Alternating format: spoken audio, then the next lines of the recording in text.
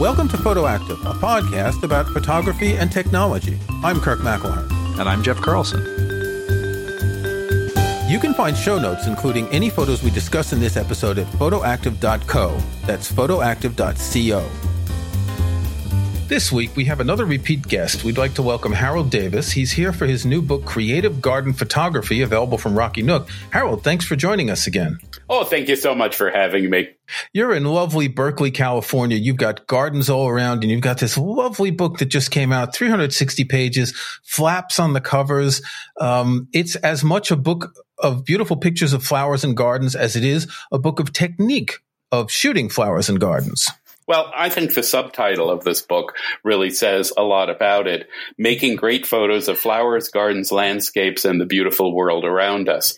And as you said, Kirk, yes, there are beautiful gardens around me in Berkeley, California. And part of the book is how you use the gardens near you, your own yard, your own gardens, your own flowers. But also the photographs in this book are from literally all over the world, from Asia, France, Europe, other parts of the United States. So there are many kinds of gardens that I photographed here. And part of the book is about a taxonomy of how you approach gardens. How does the style of the garden design interact with how you photograph it, as well as more closely technical issues like lighting and so on. You're a man of many skills. We had you on episode 50 when you were talking about your book, Creative Black and White, which was just purely focusing on black and white. It's fair to say that garden photography is mostly, though not entirely, color photography. And it is a very interesting contrast to the photos in your black and white book. Well, there is a section, actually, it's funny you should mention that. There's a section in this book on black and white garden photography, which is near and dear to my heart. In fact, I'm trying to find it here. The Garden in Black and White, from page 148 to 168. So there's 20 pages of that. And I think it can be very effective to photograph gardens in black and white. There's a tradition of this going back to Atget and other fine photographers where, in fact, you can create special monumental and organized pattern effects in black and white that aren't as obvious in color. And there is a role for black and white in the garden photography. That said, yes, I refuse to be pigeonholed. As someone who is represented by some very fine photography art galleries, there is a tendency in the art world to try and pigeonhole you. This is what you do. This is the formula. This is what we want our collectors to know about you. I'm sorry, I'm not going to do that. I'm going to do whatever interests me, whatever turns me on, and whatever I'm passionate about. And I happen to be very passionate about flowers, also about black and white photography. And there is an intersection of the two in places. But yeah, sure. I mean, very honestly, I am not probably going to go to Monet's garden in Giverny and photograph it in black and white. That's not going to happen probably for me. Well, that bridge, the famous bridge shot there, that looks pretty good in black and white. Well, there you go. So your book is essentially divided in two sections. I mean, there's a sort of beginning and then there's an afterward, but you photograph the garden at large and then taking the garden close up and inside. And these are two very, very different things because I lived in France for a long time. I lived in Tours, so I went to a lot of chateaux along the Loire River. You know them well, Chenonceau, with the big gardens. And you go in there, and the garden itself is it's a subject. It's a big landscape in a microcosm, isn't it? Yes, it is. That's a good way to put it. And yes, the two are very different subjects. And in fact, there's a certain school of professional garden photography that says, why focus on bringing the garden inside and on the microcosm? Because you can photograph flowers, anywhere. They don't have to be in a garden. But actually, I think there is something very special about the microcosm in gardens, and that really a world-class and well-designed garden has special miniature aspects to it as well as larger aspects. So I think per the subtitle of my book, I have defined garden photography at large as a large topic that includes the small world that can be as infinite as the large world in its own way. And again, I'm not going to be limited. When I think of gardens, I immediately, and this is something that I think we've covered before, is that sense of being overwhelmed. And I like what you just said, because oftentimes you'll approach a large garden, and if it's not well designed, it's just a mass of different flowers and things everywhere. And even the ones that are well designed, you look at it and think, all right, where do I start? Because there's so much color, there's so much variety. And so my question to you is, when you come to a place like this, where do you start? Do you just try to take in the whole, like do you start shooting wide and large and then sort of gradually move in? Or does it really depend on what you have in mind for the day or what sticks out to you? Well, it's funny you should ask that, Jeff. It's a great question, first of all. I have several checklists in the book, what to do when you go into a garden and how to approach photographing it. In particular, one, how would you approach photographing a semi-formal or formal French garden when you go there? I think that you have to view garden photography from the point of view of the intent is, what are you there to do, first of all? If you're there as a professional creating a portfolio shot for a landscape designer, that's a very different kettle of fish than if you're there as an artist saying, I want to satisfy myself. So you need to understand, and there's some obviously other possibilities between those two as well. So you need to understand where you're coming from. But within that, there is a sort of standard paradigm of how I would suggest approaching a garden. And that includes getting a sense of what the garden design is about. I think, Jeff, you were just saying you can have a garden that's a jumble.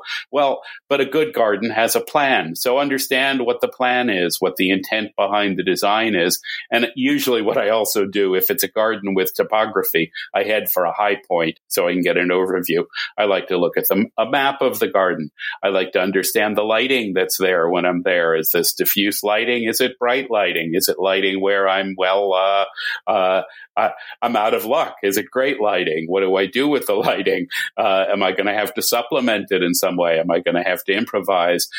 What's the lighting fall off? I mean, there's a bit of talk about in this book about the fundamental law of reflections, how that works, how the fall off in light from reciprocity works. People say that's an exponential fall off over distance, which it turns out when I looked into it is false. It's not. It's a quadratic fall off, which is different. So, one of the interesting things about the book is that the text here can get fairly technical. In the back, I've got a list of figures, and that's an interesting thing to look at because there are 21 figures ranging from things like hyperfocal distance and fundamental law of reflection, focal plane, all kinds of stuff. It's also a glossary of botanical terms. I'm somebody who believes in knowing what you photograph. Okay. And that cuts across the subjects that I'm interested in. And you can't be a good garden or flower photographer without knowing something about the history of garden design, the techniques, and about botany and flowers as well. You have a wonderful picture of the garden at Villandry in France. And it's such a wonderful place as you wander through it because you don't really see the sort of geometry of the garden. Your photo is shot high enough so you can see it. And you wander through this garden and it's got different levels and it's all formal and squares and everything. And it's not quite like a maze, but when you see it from a higher angle, you see how complex the design of the garden is. And in particular, in the lower section, if I remember correctly, that's an herb garden, right? In that whole lower section where there's sort of like boxes. I think that's right. Yeah. It's a wonderful picture because it does show you this particular type of French formal garden. Another type of garden I particularly like is the Japanese garden, and you've got a number of pictures of that too. Well, Villandry is a funny garden, isn't it? I mean, it's either magnificent and wonderful. It's certainly one of the best examples of its type that is extant and well maintained and so on. But at some level, it's not my favorite kind of garden. It's not very gardeny. It's exactly. Very shapy. Exactly. As you walk through it, you've just got all these shapes and forms and everything is so perfectly pruned and it's almost it's almost too tame. Exactly, Kirk. I mean, at some level, you're exactly right that at a meta level, it has its own kind of formality that's as formal as a formal Japanese rock garden, even though it's got plants in it. For my own money, if I had to say where my heart beats best, it's in wilder gardens. But that's a matter of taste. That gardens are integral to humanity.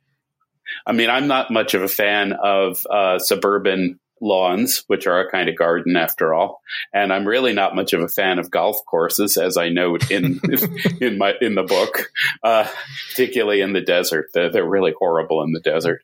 But, they're gardens, in fact, too. And I was funny. I was just going through files. One of the things we're all doing in this sheltering in place, I think. And so I was looking to a trip that I made back a few years back into Nevada to photograph a garden of cars. So in this case, what somebody had done, or two people had done over the years, was they planted all these old cars hood down in the desert, sticking up like flowers. So that's a kind of garden I've too. seen that. Yeah. Probably the leading book about garden theory is by a Stanford University art history professor. And, one of his examples is urban gardens made of old tires. In the center city. I mean, that's not, it doesn't have for some reason, as Michael Pollan in The Botany of Desire put it, flowers Darwinian survival techniques have been to be liked by us, by humanity. They've spread with humanity because they give us joy right away. And obviously a garden of old cars or of tires doesn't have that same impact, but I think it is still fair to call it a garden. It's still a human artifact designed for certain reasons. There may not be things growing in it. There may not be plants growing, but it's still because the garden is a couple of things. It's a meeting place. It's a place for promenades. It's a place for wooing. I'm thinking of my Shakespeare here, where a number of scenes are set in gardens. It's not just a place to show off flowers. It's a place, in some way, the flowers are sort of decorating the space, because a garden is essentially a space. And if a rich person had a big garden, it just meant they had a big space and they had a lot of land. So I live in a farmhouse that was built around 1800, and we have a garden. I think my landlord said it's about a third of an acre. So you could put 3 or 4 tennis courts. It's fairly large. When we moved here 4 years ago, it was pretty much lawn and nothing else, and some shrubs along the edges. And my partner's got really into gardening when we got here. And it's interesting to see how what you can do is you're adorning that space. You're making a sort of mise en scène of the space at different times of the year to see what you can make come out of the ground that looks attractive, right? Right. So taking the garden close up and inside, and this is what interests me more. In fact, when we were talking about your black and white photography book about a year ago, I was saying that I'd been shooting flowers black and white, and you said, aha, I have a book on garden photography coming out. And just before we started recording, you mentioned that the dahlias are starting to bloom. And I find dahlias to be some of the most fascinating flowers because of the symmetry, the regularity, et cetera. It's two different techniques, isn't it? Shooting an entire garden and shooting single flowers. Completely different. Some of the fact that I did so much about taking the garden in is the publisher's fault, because, we gave them some pictures for the wraparound cover, and this is the one they selected. It's a nice, happy cover. And they said, okay, you are going to tell people how to make photos like that in the book, aren't you? You hadn't been planning on that. I really hadn't been planning on it, in truth. and yet, but as I thought about section, it seemed right. Yeah, the cover is a photo you shot with a light box, and the whole section about light box photography is fascinating. And I'm really looking forward to trying it out because it's a totally different. Most flower shots are macro shots, right? And what you're doing is you're doing a composition composition with that light background, it's a totally different type of photography. It is a totally different type of photography. And quite honestly, I get lots and lots of questions about how to do it. It's very enjoyable. It's partly arts and crafts. You take a light box. It's not a high-tech thing. It's a low-tech thing. It's more about the composition really than anything else. But I do want to do an entire book on that technique at some point. I've got one planned, but it's really this book is the place where there's the most information on that, and there's information on in the bringing the garden in on other kinds of techniques, how to photograph on black velvet, how to get really close, various things like that as well. You also talk a bit about insects, and insects are an integral part of a garden. What I find fascinating when I started doing this a couple years ago, got a macro lens, we had lots of flowers, is there's so much that you can see that you don't see otherwise. Isn't that the truth? Sometimes you poke a macro lens at something, and something that you just hadn't seen before comes up, and and it's so bizarre. There's one photo in there that I call the lurker, where there was a locust hiding in a flower. I had no idea it was there. Really evil looking thing, by the way, up close. I also love the fact that points to the idea that garden photography doesn't have to be in ideal locations, in great weather. If you want to do a lot of this kind of photography, it's not just like, oh, well, it's too bright and I'm not going to get anything, so I'm not going to bother. Or, oh, I don't have anything growing right now in my own personal garden. But being able to take those and bring it inside to the light box. Well, I think one of the interesting things about this is if you're planting a garden, if you're not going to someone else's garden, if you're growing your own plants, you're setting the timing for the different plants. The daffodils come in spring, the dahlias come in late summer. So you're going to be able to watch them as they come up, as they're buds, as they flower, as they fade. You have a passage of time, and that's your constraint of what is there today that I can photograph. Also, if the weather's bad, you just snip a flower off and take it inside. Well, yeah. I mean, everything you've both said is correct, but a few things to add. One, what you've said about the constraints is true really of all natural light landscape photography. This is not specific to gardens. And the only thing you would want to add to that is that perhaps garden photography is more dependent on the specific botany of the season and latitude. And also, if you're photographing public gardens, there may be constraints about when the garden's open, whether you can use tripods, and so on and so forth. Basically, landscape photography, which is, again, hence the subtitle of my book, and also how I approached photographing gardens at large. Then in terms of bringing it inside, it's not just what one grows. I mean, growing oneself has so many advantages, I'm sure, as Kirk knows, and it's a pleasure in its own right, and you get to photograph things that you can't get elsewhere. But the truth is also I enjoy photographing flowers bought in the supermarket too. That too. If you don't have a garden and if you don't have any flowers, just go to a florist and say, give me a bouquet of very interesting flowers. Say the purpose of it. It's going to be for photography. So I'd like you to keep that in mind as you pick out whatever it is, but that's a great way to go. And have them write down the names too, because if you don't know them, it's kind of helpful. Yes. That's actually one of my limitations is I have no head for botany, for gardening, for names of things. And so even though you don't have to know what you're shooting because you're looking at form and shape and light and color, I always run into that part where, I'm going to post this on Instagram or on my website or whatever. And I'm like, this is a yellow flower of Earth origin, I suppose. And well, Jeff, there's an app for that. I have one called Picture This. Take a picture. It checks a database, gives you either exactly what it is or a couple of possibilities. So, and personally, as a photographer, I don't really care if I see a beautiful Jeff Carlson picture of a lovely yellow flower. That's fine. Call it yellow flower. That's fine with me. Also, that's what tags from a horticultural nursery are for, or a florist who tells you what it is. I mean, I like to joke to the kids, that's what an external memory device, e.g. a pencil and piece of paper, are for. Exactly. The one tip there would be when you are photographing in a public garden, and if you're photographing a specific specimen, they're all tagged and marked. Write down what it is, or to snap a picture of the tag. Yeah. You have a few photos of let's say, non-living things. Like there's a photo in the back with a bunch of seeds and twigs. And what I find interesting when I'm bored is to walk around my garden and just look at the twigs and the branches and the light that's coming in on the different elements. It's not just the bright, colorful flowers. And I generally prefer shooting in black and white, except when I'm shooting macro flower photos. But that idea of looking shapes, forms, light, you have so much in a garden that goes beyond just flowers. For example, in some gardens, you have cats that you can photograph. Oh, absolutely.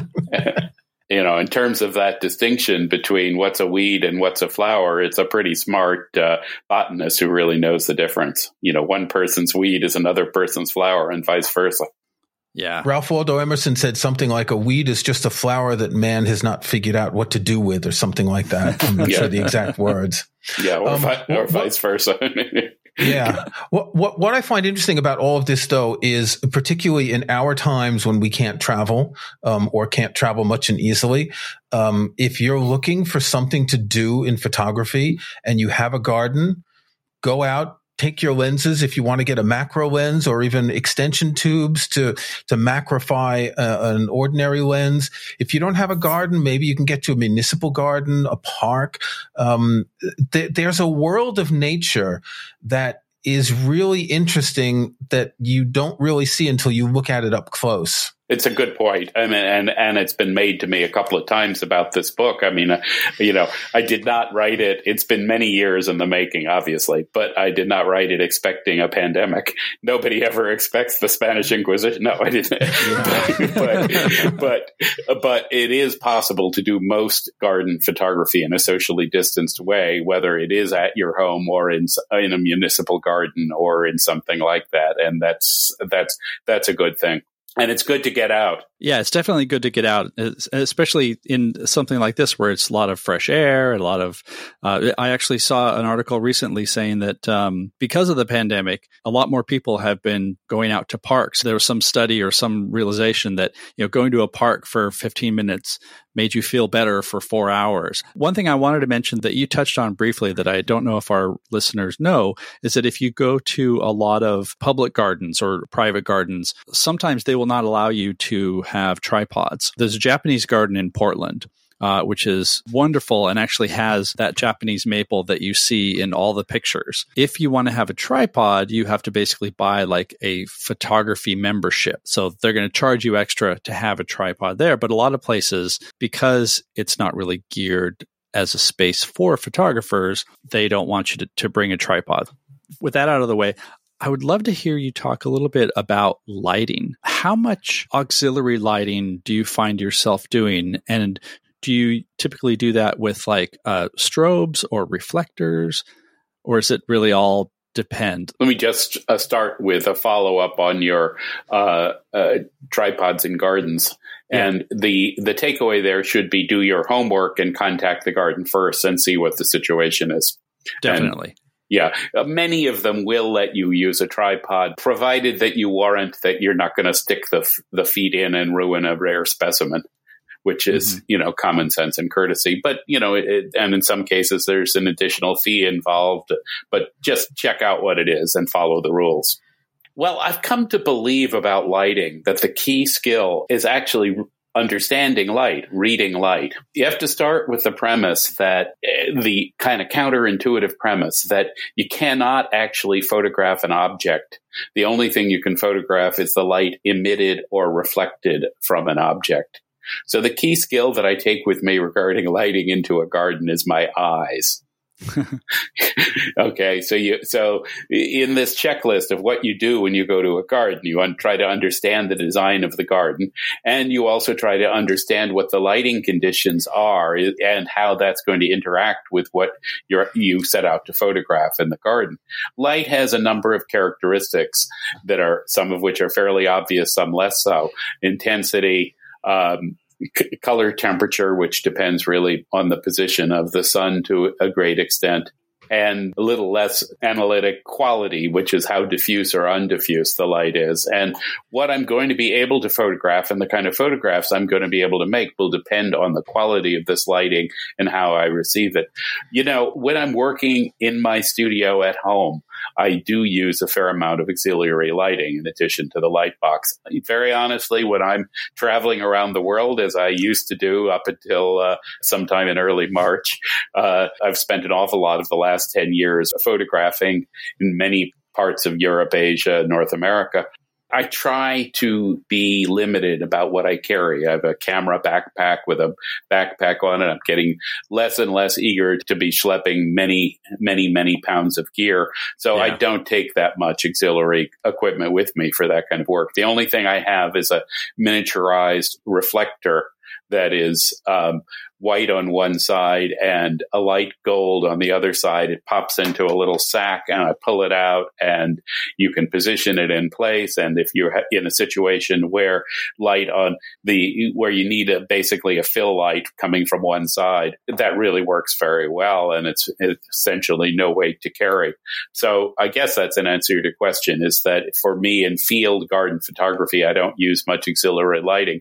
If I had an assignment to photograph a garden for a landscape designer and I had the budget to have other people help me carry things and bring things in, I could really see lighting things differently, perhaps with field strobes and so on. I think we all have that reflector, and some people have actually figured out how to fold it up and put it back in the little sack. I use that. The secret is a twist. You have to actually twist it twice to get it. I figured it out recently. I watched the YouTube video. I use that in my garden too because it's the easiest way.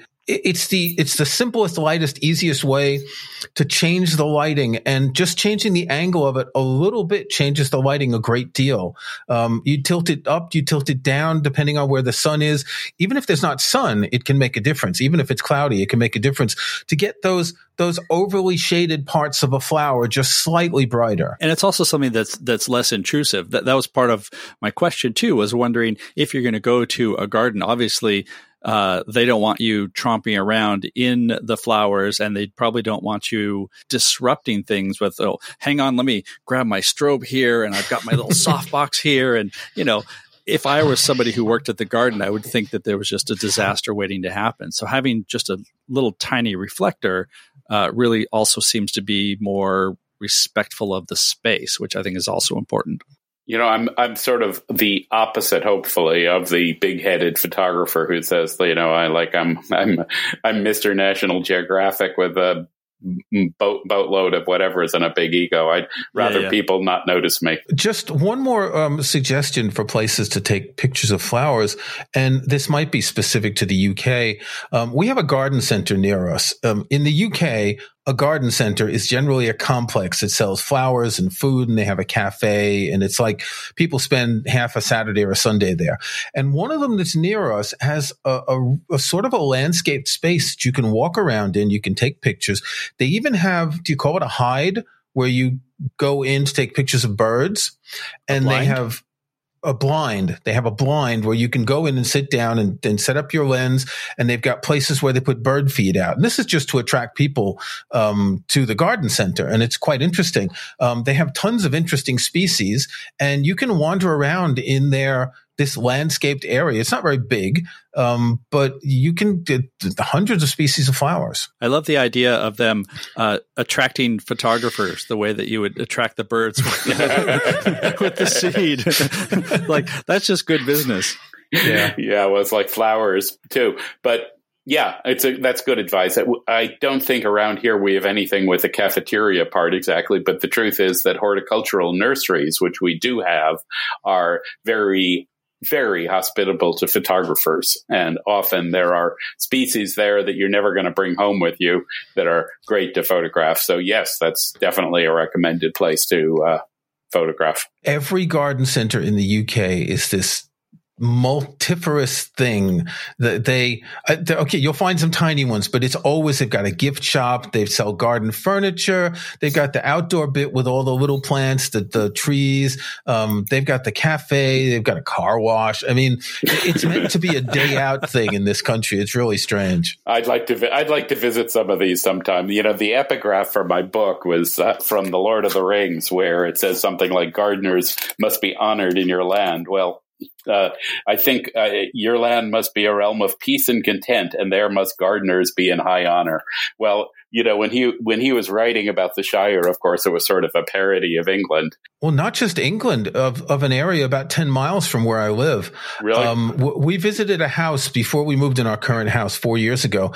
And the person who owned the house explained to us that the church just up the road is thought to be the door that inspired Tolkien for the door, the Speak Friend and You Will Enter door. I'm not that much of a Tolkien geek.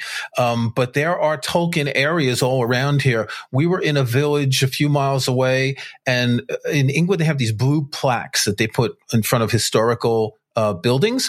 And it was mentioned that this is the one that inspired Tolkien for the Prancing Pony. So this is the Tolkien area. He was from, I'm near Stratford upon Avon. He was from sort of south of Birmingham, which is not far from here. So yes, I live in the Shire. One final thing, I live next to a farm, and I find almost as interesting, taking pictures of the fields of the farm, when the plants are growing, when they're harvested afterwards. I took some close-up shots of the wheat in the field across the road from me the other day. They're not quite as interesting as flowers, but what you get more with crops is you get that repetition where you have lines of crops growing, and that can be really interesting too. Of course, that could come up with flowers, lavender fields, you know, or rapeseed fields, and so on. Don't tell me about rapeseed. They are the worst thing for allergies. We have some rapeseed fields not far from here. Anyway, I'm not going to complain too much more. We're in the middle of a heat wave, and it's really been a disagreeable few days. But Harold, you have made this day much more interesting. I thank you very much for joining us. I really do appreciate the book. Just to mention to our listeners, if you have subscribed to our newsletter, we'll have a couple of copies of the book to give away. If you haven't subscribed to our newsletter, what are you waiting for? And also, if you want to buy the book from Rocky Nook, we'll have a link in the show notes. If you use the code GARDEN40, you'll get 40% off. Harold, thanks very much for joining us. Thank you for having me. Thank you, Harold. Okay, Jeff, it's time for our snapshots. What have you got? My snapshot for today is something that actually would be very helpful when photographing flowers, although that wasn't the original purpose. It is the Peak Design clutch. Quite a while ago, you brought up the Peak Design cuff, which is a wristband. The clutch is basically a hand strap that just sits along the right side of the camera, so you can put your hand in and hold the camera and have it secured there without having a full strap or a wrist strap or anything dangling. It just kind of gives you a little bit of extra support.